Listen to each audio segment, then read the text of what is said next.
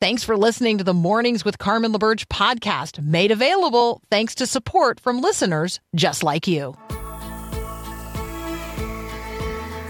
Inspiring you to bring God back into the conversation of the day. This is Mornings with Carmen LaBerge on Faith Radio. If we're gonna fly, we fly like eagles, arms out wide. If we're gonna fear, we fear no evil. We will rise. By your power, we will go. By your spirit, we are bold. If we're gonna stand, we stand as giants. If we're gonna walk, we walk as lions. Lord, speak to me through that which you have already spoken. Do you approach the scriptures with that spirit and with that attitude? Lord, speak to me through that which you have already spoken. God speaks to us through his word, the Bible. And so I'm wondering if as you approach the scriptures, you ask for the Holy Spirit to illuminate your heart and mind, that you might understand what God has said and what God is saying. Lord, speak to me. Speak to me today through that which you have already spoken.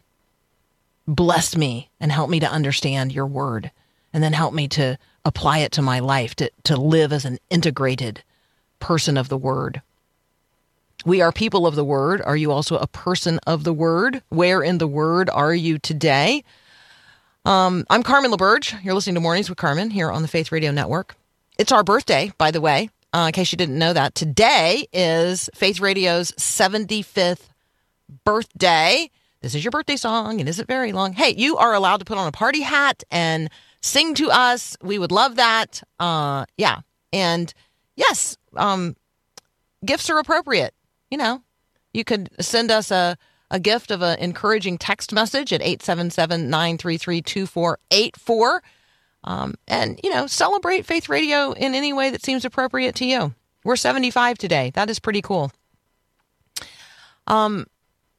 Lord, speak to me through that which you have already spoken. Where in the word are you today? I am in, well, I'm, you know me, I'm in the place of scripture where we are together, the Growing Your Faith verse of the day. So I'm in 1 Peter 4. But in preparation for the season of Lent, which actually begins a week from today, Ash Wednesday is a week from today. Yes, I also know that happens to be Valentine's Day, which in addition to being my sister's birthday is also my parents' anniversary. So, you know, there's going to be a lot going on February the 14th this year. It's also Ash Wednesday this year. And so I'm always working ahead. That might surprise you. It might not surprise you, but I'm always, you know, working ahead. And so I'm actually all the way in the resurrection story because I'm preparing, you know, for a Lenten study that I'm leading. And so there you go. You got to be ahead of the game if you're going to be leading, right? Because it's hard to lead from behind. So there you go. Or even, well, you get the idea. So I was in John chapter 20 and rereading the narrative there and had prayed, you know, Lord, speak to me through that which you have already spoken. And so in John chapter 20, we get the story, the account of what you and I know as Easter morning. They didn't know it as Easter morning yet. They just knew it as the third day. And the Sabbath was over. And at first light, the women are going to go and they're going to tend to the body. Well, when they arrive, the stone is not where it was. The stone is no longer sealing the tomb. And so Mary Magdalene runs back. She finds Simon Peter and what John describes as the other disciple whom Jesus loved, which we know is John. So Peter and John here, she finds them and she's like, they've taken the Lord. Like, we don't know where he is. And so they run. And there's like this foot race that's they're running together. And then John outruns Peter and he gets there first, but he stops and looks in and he sees the linen cloths lying there, but he doesn't go in. And then Simon Peter goes straight in and he sees the linen clothes as well. And then verse 7, and the cloth that was covering his face, the cloth that was upon his head, well, it's not lying with the linen cloths, but it's wrapped together. In some translations, you'll see the word folded in a place by itself. got to tell you, I want you to go and read the rest of John chapter 20 and let it delight your heart. But I got to tell you that yesterday when I was reading this and having asked God to speak to me through what he'd already spoken, I came to a full stop right there. A full stop. And I'm like, all right, I'm not sure that I've ever spent much time thinking about the fact that Jesus took time to fold up the cloth. Just think about that for a moment. So he rises from the dead, and he takes the time to neatly fold up the cloth that was covering his face. Let's consider this seemingly small detail for just a moment. Do you fold up a napkin? Like if you have a cloth napkin at dinner, do you fold it up when you're done?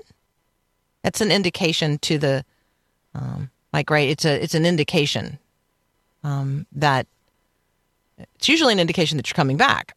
But if you are folding it up and setting it on the plate, it's an indication to the host that you're finished. But like, did you make your bed this morning? Small details. Like when you got up, did you fold up the blanket? Did you fold up your laundry and put it away the last time you did the wash? I guess, I was just thinking about the evidence that this is of the resurrection. Like a real person really rose from the dead. And it's not as if somebody else was there, stripping away the linen cloths. No, clearly Jesus just folded it up himself and set it over there to the side. Obviously not in a hurry, not in a rush. Rose from the dead. Anyway, ask the Lord to speak to you today through that which he has already spoken. Get into the Word of God. Let the Word of God get into you, and then get out there into the world that he so loves and honor Jesus. We're going to spend some time together today, just me and you. I'm going to focus on some heart-hitting news next. You're listening to Mornings with Carmen.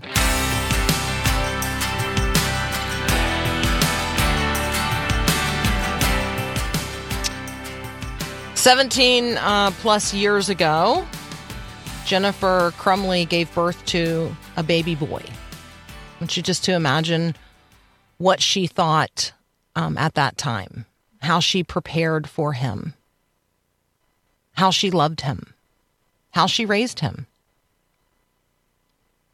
November 30th, 2021, her then 15-year-old son took a 9mm semi-automatic handgun that his dad had bought him for Christmas 4 days earlier, and he killed 4 of his classmates and wounded several others.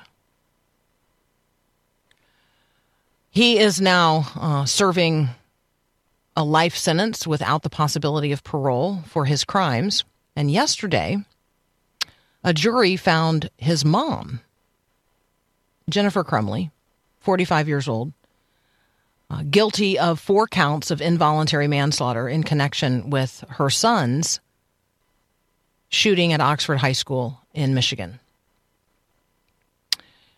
Jennifer Crumley now faces a maximum penalty of 15 years in prison for each count, and you can do the math there, 15 times 4. Her sentencing is scheduled for April the 9th.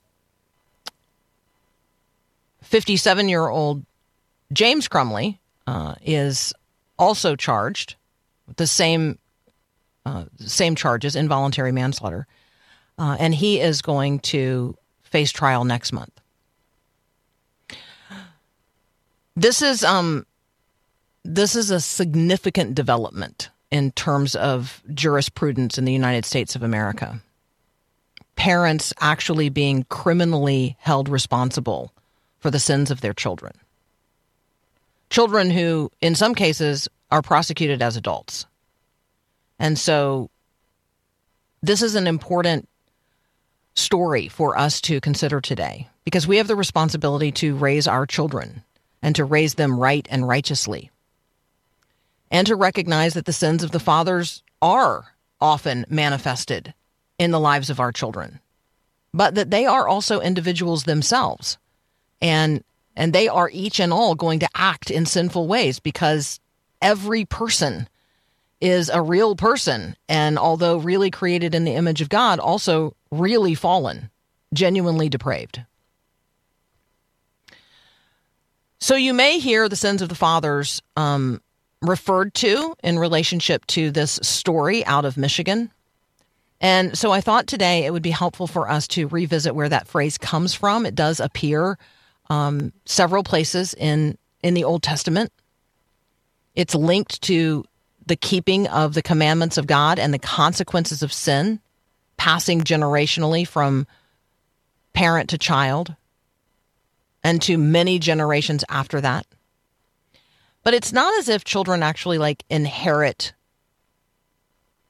sin, although we all inherit a sin nature. Certain sins do carry intergenerational consequences, and so the sins of the father is really in relationship to that. But I thought it would be helpful to just read some of these today. From Exodus chapter 20, this is about idolatry in terms of the commandments here. You shall not bow down to them or worship them, for I, the Lord your God, am a jealous God, punishing the children for the sin of the parents to the third and fourth generation of those who hate me. So children are in God's law penalized to the third and fourth generation of parents who hate God. So that's a place where we could spend a lot of time talking, but that's the generational consequence of sin that is normally referred to when we talk about the sins of the father. Numbers 14:18.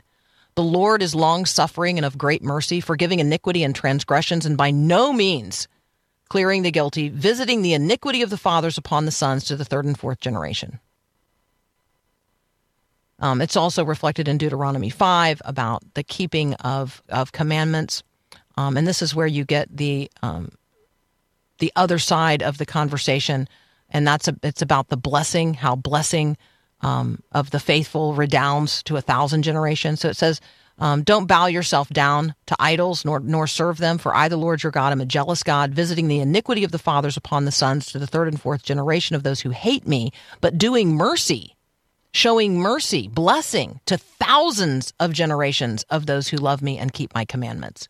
So clearly, there is generational blessing as well, and we certainly recognize that. So in this case, the parent is being held criminally responsible for the sins of the child.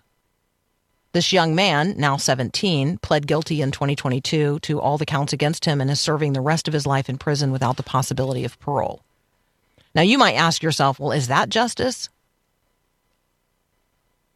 But what does it mean for parents to be held responsible for the crimes of their children?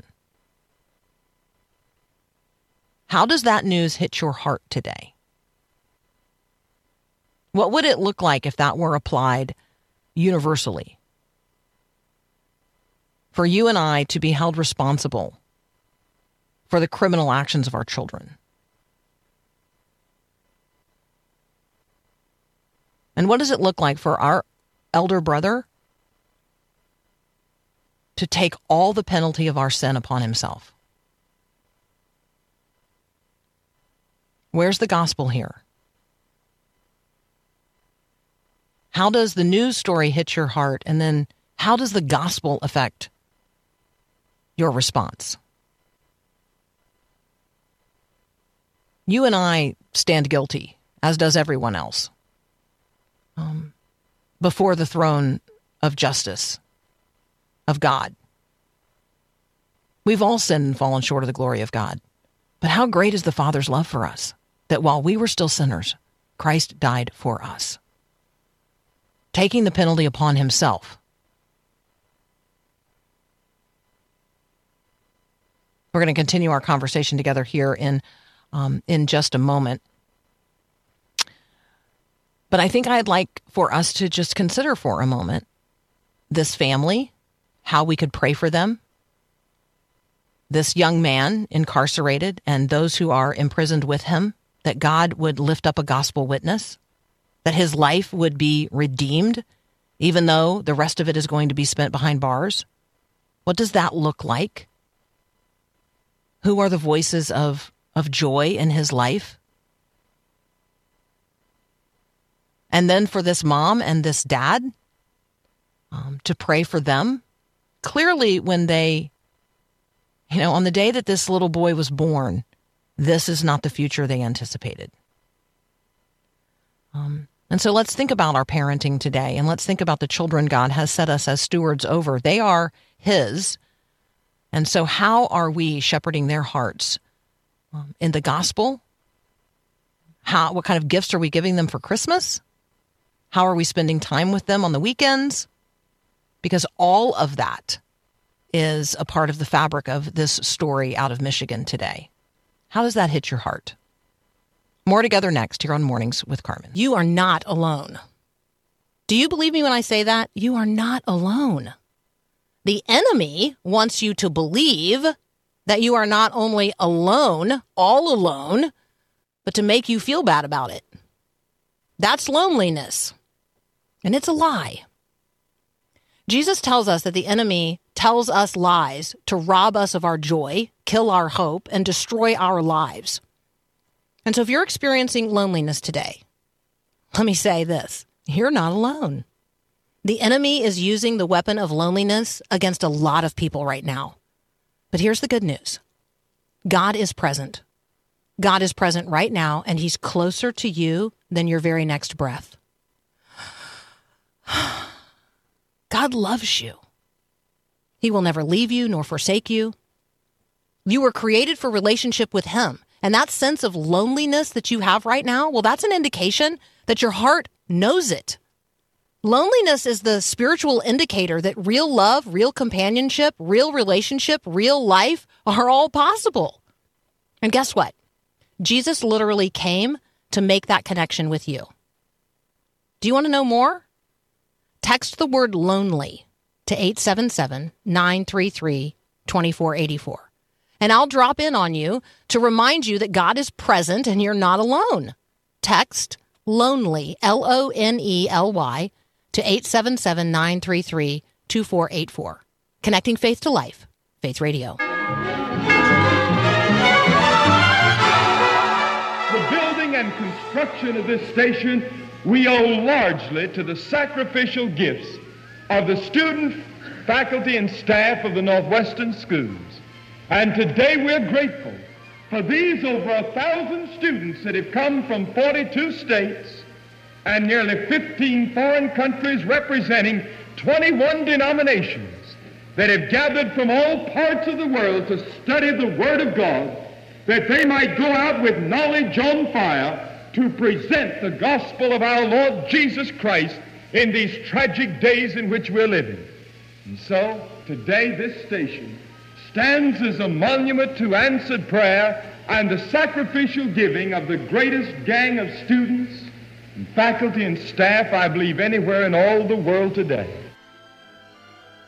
That is the voice of Billy Graham, and he is talking about the birthday of Faith Radio 75 years ago today. Happy birthday, Faith Radio. You can get your party hat out. You can get those popper things, those confetti poppers. I like those. Maybe you want to do a little birthday dance. Maybe you want to sing to us. Maybe you want to send us a gift. All appropriate expressions of celebrating Faith Radio's 75th birthday today. And in the spirit of giving, and in the spirit of it's better to give than to receive, for Faith Radio's 75th birthday, we're giving away stuff. Yep, you can register right now at myfaithradio.com to win one of 75 birthday boxes. 75 because we're 75. And in there, we got all kinds of fun stuff. We got a Brant Hansen book. We got a Faith Radio t-shirt. I don't know. There's kind of all kinds of loot in there. And so we would love for you to celebrate our birthday with us by entering to win a Faith Radio 75th birthday box at myfaithradio.com. We are literally here today because of your gifts. And so thank you for all of the gifts that you have given over the course of the last 75 years that make this ministry possible every single day.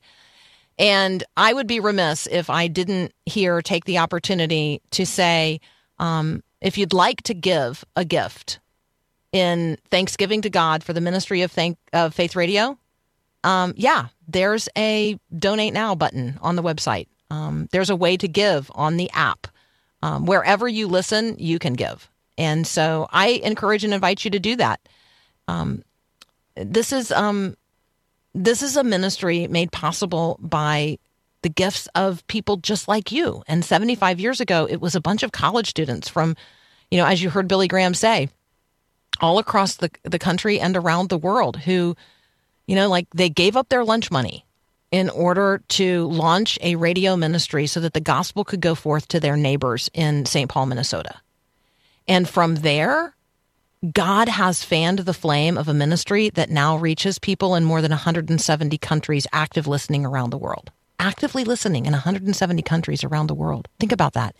All of the 50 states in America, all of the provinces of Canada, and 170 countries around the world. People are utilizing resources from myfaithradio.com. They are sharing podcasts from the app, and they are listening live right now, not only on radio signals, but digitally around the world. And so your gifts make that possible. And we're going to invite you to celebrate with us all year, our 75th birthday. But today's our actual birthday. So, kind of fun to get gifts on your actual birthday, even though we're not officially having a Faith Radio fundraiser of any kind today. It is our birthday, and we'd love to invite you to celebrate with us. So, do that if you feel so led. But also, you can go to the website to register to get a gift. It's like a party favor. You go to a party and you get a gift. I kind of like that. And so thanks for coming to our party today. Go get register to get a birthday box at myfaithradio.com. Now let me ask this question. Do you owe somebody today? When I ask you, do you owe someone? Who do you owe and how much do you owe them? My guess is a particular individual comes to mind, and you're probably thinking about money. And we should be thinking a little bit about money because America as a country is deep in debt and Americans are deep in debt. And so you're going to hear that some in the headline news today, that we have reached a point collectively of indebtedness that's really extraordinary. And obviously I could be talking about our collective debt, which is now over $34 trillion with a T, which is more commas and zeros than, 3, 6, 9, 12. There's like 12 numbers and then a comma and then the 34, like crazy, right? All right. That's our collective debt. But individually, as individual households, we're also deeply in debt. The new numbers are just out, and America's combined household debt rose by $212 billion to a record $17.5 trillion in the last 3 months of last year. And so we owe $34 trillion collectively in debt, and we as individuals and households are also $17.5 trillion in debt. That's unsustainable. That is unsustainable. That is going to be a debt we cannot pay. And so I thought I would bring it up today so that you and I could begin seriously considering what it looks like to be burdened with debt that you cannot pay. And then also what it looks like to live as people liberated from debt you could not pay. And so I'm thinking that what should be coming to mind for us as Christians is the debt that Jesus paid. Like Jesus paid it all to him I owe. I'm recognizing that by grace I have been saved through faith. I couldn't earn it. There was nothing I could do to get it. I owed more than I could ever repay, and Jesus paid it all. Owe to grace how great a debtor daily I'm constrained to be. There is a debt of gratitude that I owe to God for paying a debt totally beyond my ability to repay. Paul actually says in 2 Thessalonians chapter 1, we owe God a constant debt of gratitude. Yeah. We do it. We owe God a debt of gratitude for one another. That's actually the spirit of Paul in that letter. He's thanking God for his brothers and sisters in Christ in Thessalonica because they are paying his way. And so today, because I represent a ministry where you have paid our way, I owe God a constant debt of gratitude for you.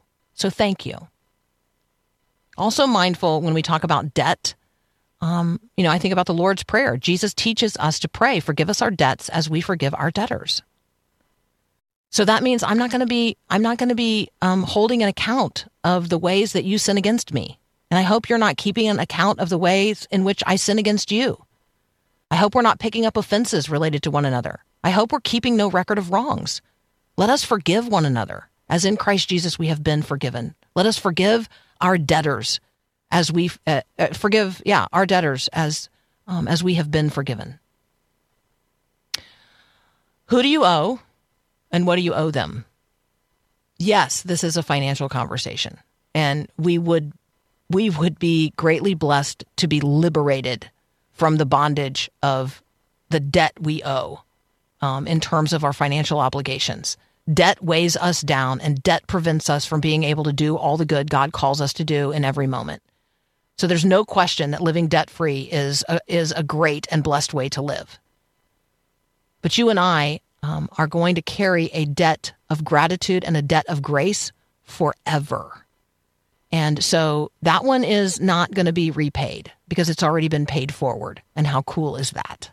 So just a few thoughts on debt and indebtedness today, as you're definitely going to hear in the news that not only has the United States collectively reached a place of indebtedness that we cannot pay, but individual Americans and American households have likewise now reached a stage of indebtedness that is unsustainable. It's a good day to talk about debt and the fact that Jesus has paid it all. And now all to him we owe, a debt of gratitude. Next up, we're going to talk with Betsy Haddox. She is the author of Once Upon a Divorce. And I guess I want to say this before Betsy joins us. When you think about a wedding story, you think about, the boy meets girl meets boy. They fall in love. Boy asks girl to marry him. She says yes. Then she says yes to the dress, and they make a big plan. And they walk down the aisle together in a vision that she's had once upon a time about what all that would look like. And then we hope that that is a story that lasts happily ever after. In reality, many, many fairy tale beginnings do not end with a happily ever after. So how do Christians walk into the reality of life after the end of a marriage? So we're going to talk with Betsy about her book, Once Upon a Divorce, what it looks like to walk with God after the end. That's up next here on Mornings with Carmen.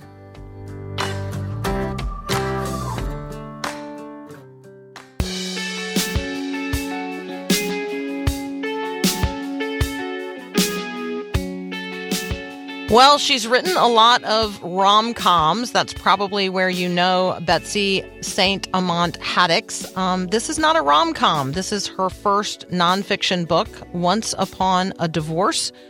Betsy, welcome to Mornings with Carmen. Hi, good morning. I'm happy to be here.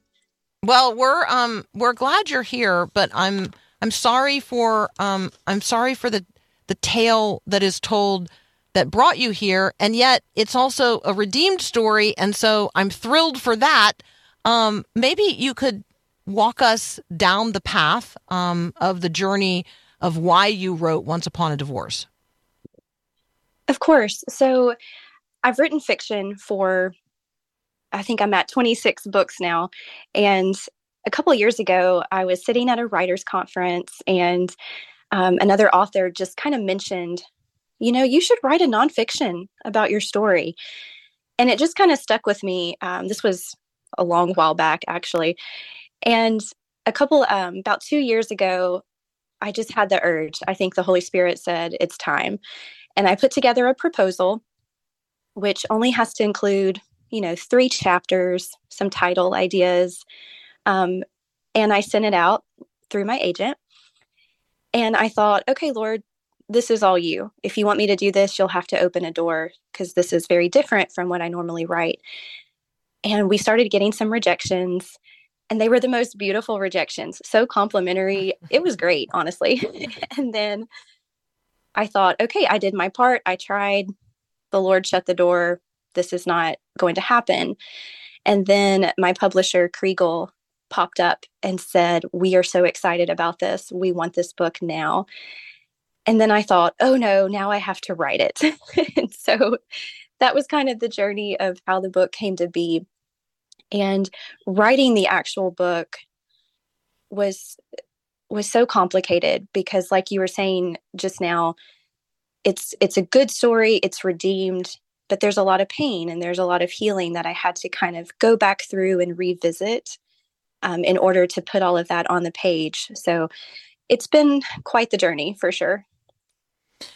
I never wanted to be here. I never wanted to write this book because, right? I never wanted to be here.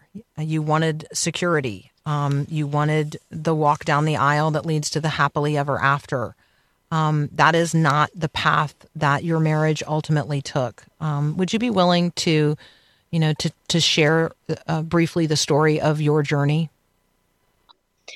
Right. So I was in my late 20s, and my daughter was about 4 years old, and things had been a little rough for a little while. And I don't want to get into too much of that. That's my ex's story. But basically, he just decided that he couldn't do it anymore. And he had gone to a men's retreat in California. And the thing he said to me before he left for that men's retreat was, if God doesn't change something in me, I'm going to have to change something when I get back. Mm-hmm. And so I knew what that meant. And I spent that week that he was gone, which was ironically right before Valentine's Day in 2013. I spent that week praying. We had a prayer meeting at my parents' house. Everyone just in my life who loved me banded together and just really prayed for him and for what he was going through. And we were all just so certain we knew what God was going to do. But he came back from that retreat, and I picked him up from the airport, and we drove through for some fast food, and he left that night. And I want to read just a paragraph here, because I think that in terms Sure. of helping the woman who's listening right now know that Mm-hmm. While he packed, I collapsed on the kitchen floor, the faux tiles cold on my knees, listening to my heartbeat pulse and erratic rhythm in my ears. I couldn't breathe. There was no oxygen. But there was the name of Jesus, and somehow, despite being physically unable to suck in air, I could breathe out his name. Despite my world crashing black and frigid around me, despite the shadow of despair clouding my home, there was the unmistakable presence of Christ. The lack of, the description of how it feels to have your dream evaporate, I think is one word. But you also acknowledge that, it was a gathering storm you saw coming for some time. This was the moment is the moment, but it doesn't happen, and divorce doesn't happen in a moment. Right. Talk with us about some of what you share is genuinely humorous. Like it's there's a lot of joy here. There's a lot. I mean, I don't want people to think that this is a wallowing on the kitchen floor in despair, but this is a recognition that there is wallowing on the kitchen floor in despair. Like I so appreciate how authentic you are about how real the despair is. Right. And I didn't want it to be too heavy. We need that, comic relief. And the Lord sent plenty of funny things into my life in that season. So I'm glad it's a good mix. You won't walk this perfectly. Like there's no right or wrong way to walk this. And so maybe just invite people into the mess of the walking forward, because I do think that you have an ability to tell a story and turn a phrase and keep your eye, and therefore the reader's eye, on Christ the whole time. So, I mean, you just pick and amplify anything that you want, but I thought it might be helpful to amplify this. You're not going to walk this perfectly. There's not a particularly right way to do this. Right. I wanted women reading this book to really understand and have the encouragement that they won't walk it perfectly, that they're going to mess up. They're going to have moments or hours or days or weeks of not necessarily feeling super Christian about it all. Maybe they'll get mad at God. Maybe they'll go through a season of, just wanting to kind of hide, or some apathy towards spiritual things. And I just wanted to send the message that that's okay, because you're not going to walk it perfectly. You're going to make mistakes. You're going to make rebound decisions. You're going to have regrets. And that's all part of the process and the healing journey. Talk about the healing journey. The story obviously takes a redemptive turn. The road home must take a redemptive turn. Walking with God after the end suggests a partner in the journey, that is Christ. Can you just talk a little bit about that? Like, how did you find your footing? How did you take the first step in the direction of the happily ever after, which isn't what maybe you thought it was at the beginning? Well, it's kind of like what you said a moment ago when you read that paragraph about the wallowing on the kitchen floor. That was probably the hardest moment of the entire journey, but it was also the best moment because of how close the Lord was and the gift and blessing of his presence.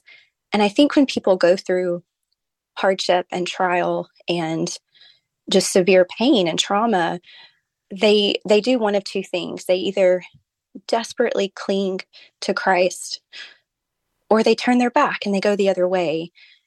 And by God's grace, not by anything of my own, I clung to him because he's what I had. And I think that was the start of my healing journey, and the next steps of faith in my journey was because he had me and I had him, and we weren't letting go. And that's what got me through.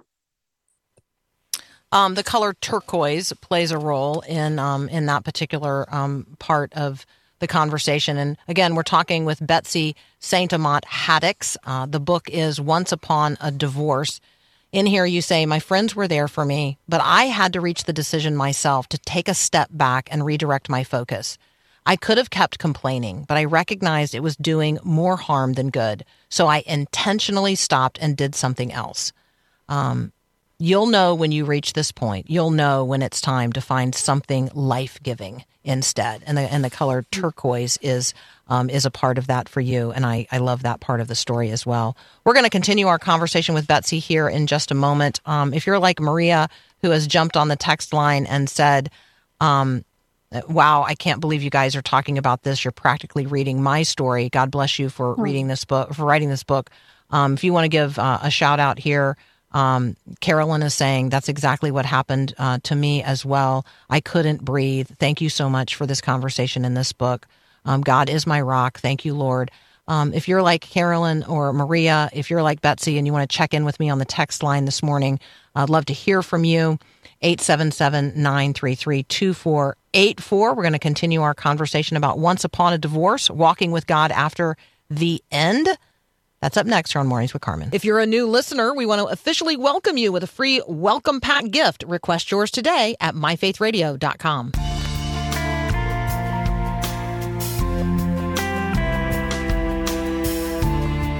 Continuing our conversation with Betsy St. Amant Haddox, author of a lot of rom-coms, but also now the author of Once Upon a Divorce, Walking with God After the End. It is the story of her own journey. Betsy, what kind of feedback have you gotten? Like, I mean, I'm getting a lot of feedback on our text line this morning. Like, this is an experience that resonates with so many people. I'm wondering, what you've been hearing from folks. How is God already using this book? It's been really cool because I've actually heard from a couple of men who have been blessed by the book, and they were not my target audience, but I'm so glad that it's still reaching them as well. And one of the things I've heard too is I've got a few friends who are reading this who have not gone through divorce, but they say that even the spiritual lessons has been a blessing to them and encouraged them in their faith. So I love that the Lord is using this book in the way that I had hoped, but also in ways I had never even imagined. Yeah, and if you're listening right now and you want to connect with Betsy, I can send you the direct links to her website, Betsy, and then St for Saint, Amant, AMANT.com. But again, I'm more than happy to send you a direct link to her website, and you can check out who she is and what she's working on. Betsy, when you think about the path forward, the getting to the point and the place where you recognize that your happily ever after has arrived at, quote unquote, the end. How do you take the next step into a new beginning? One of the chapters in the book is titled "The Difference Between Giving Up and Moving On." And I think there's so much to that, because there's a lot of spouses who feel called by the Lord to keep fighting for their marriage, or, praying and believing in faith for restoration.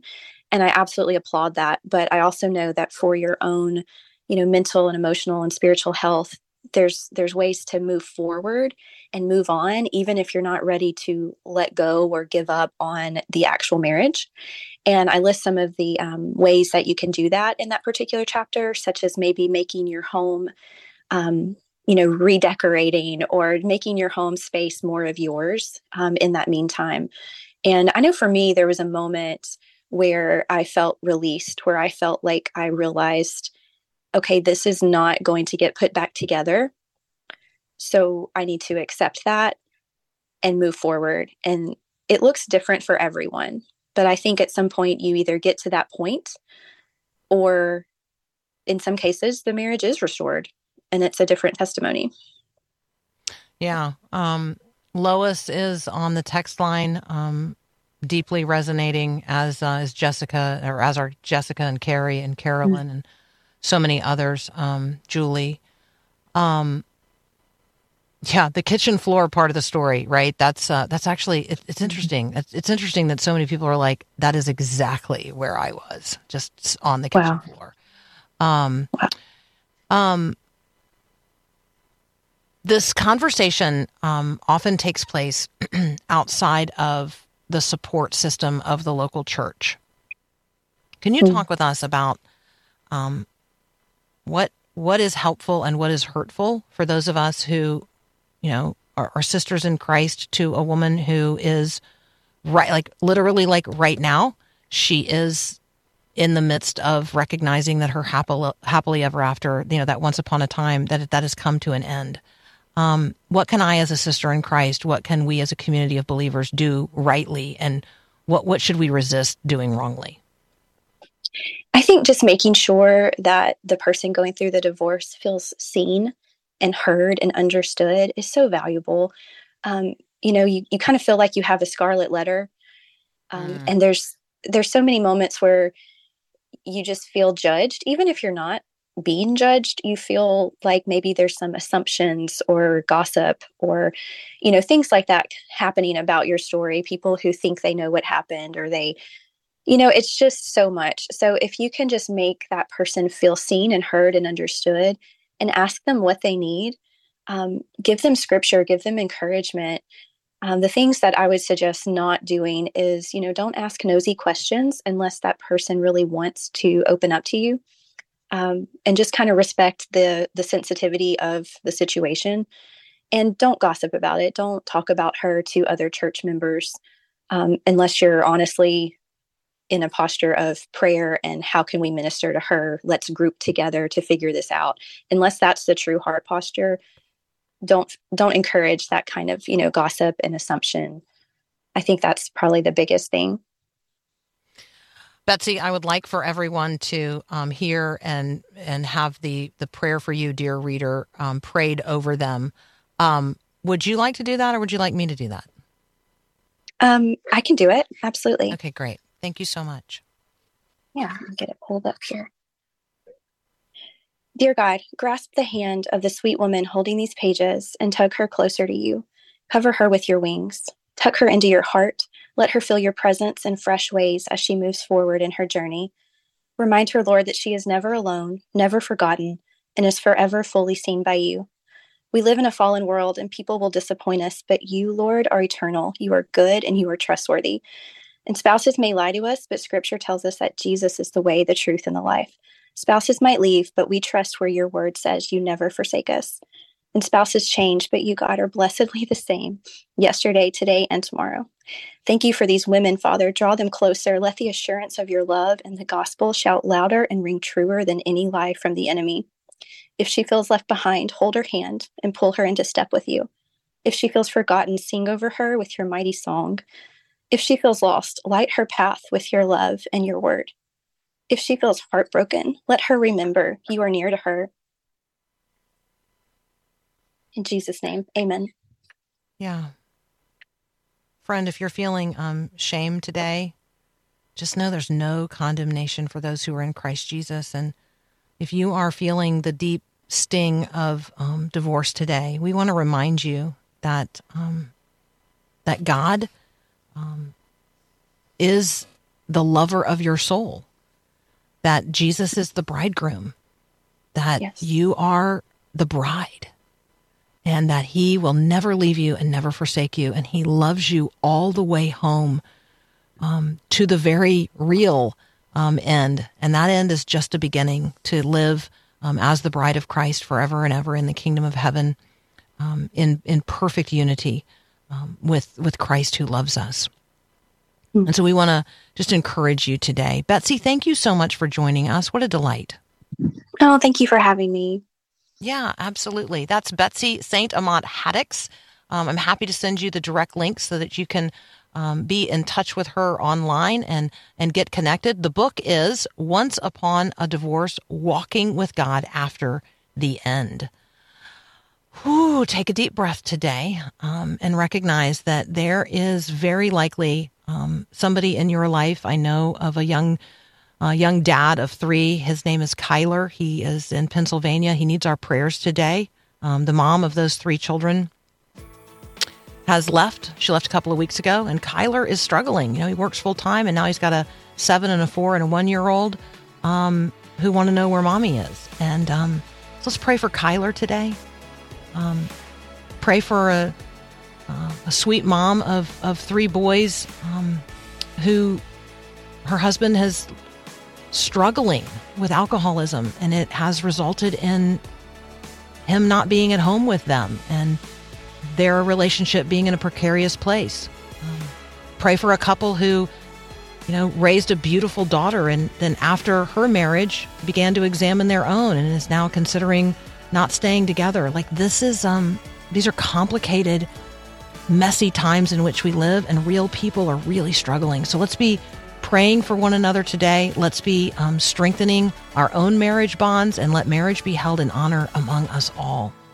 And hey, it's Faith Radio's birthday, so celebrate us with us at myfaithradio.com. Have a great day. God bless. Thanks for listening to Mornings with Carmen LaBerge. Podcasts like this are available because of your support.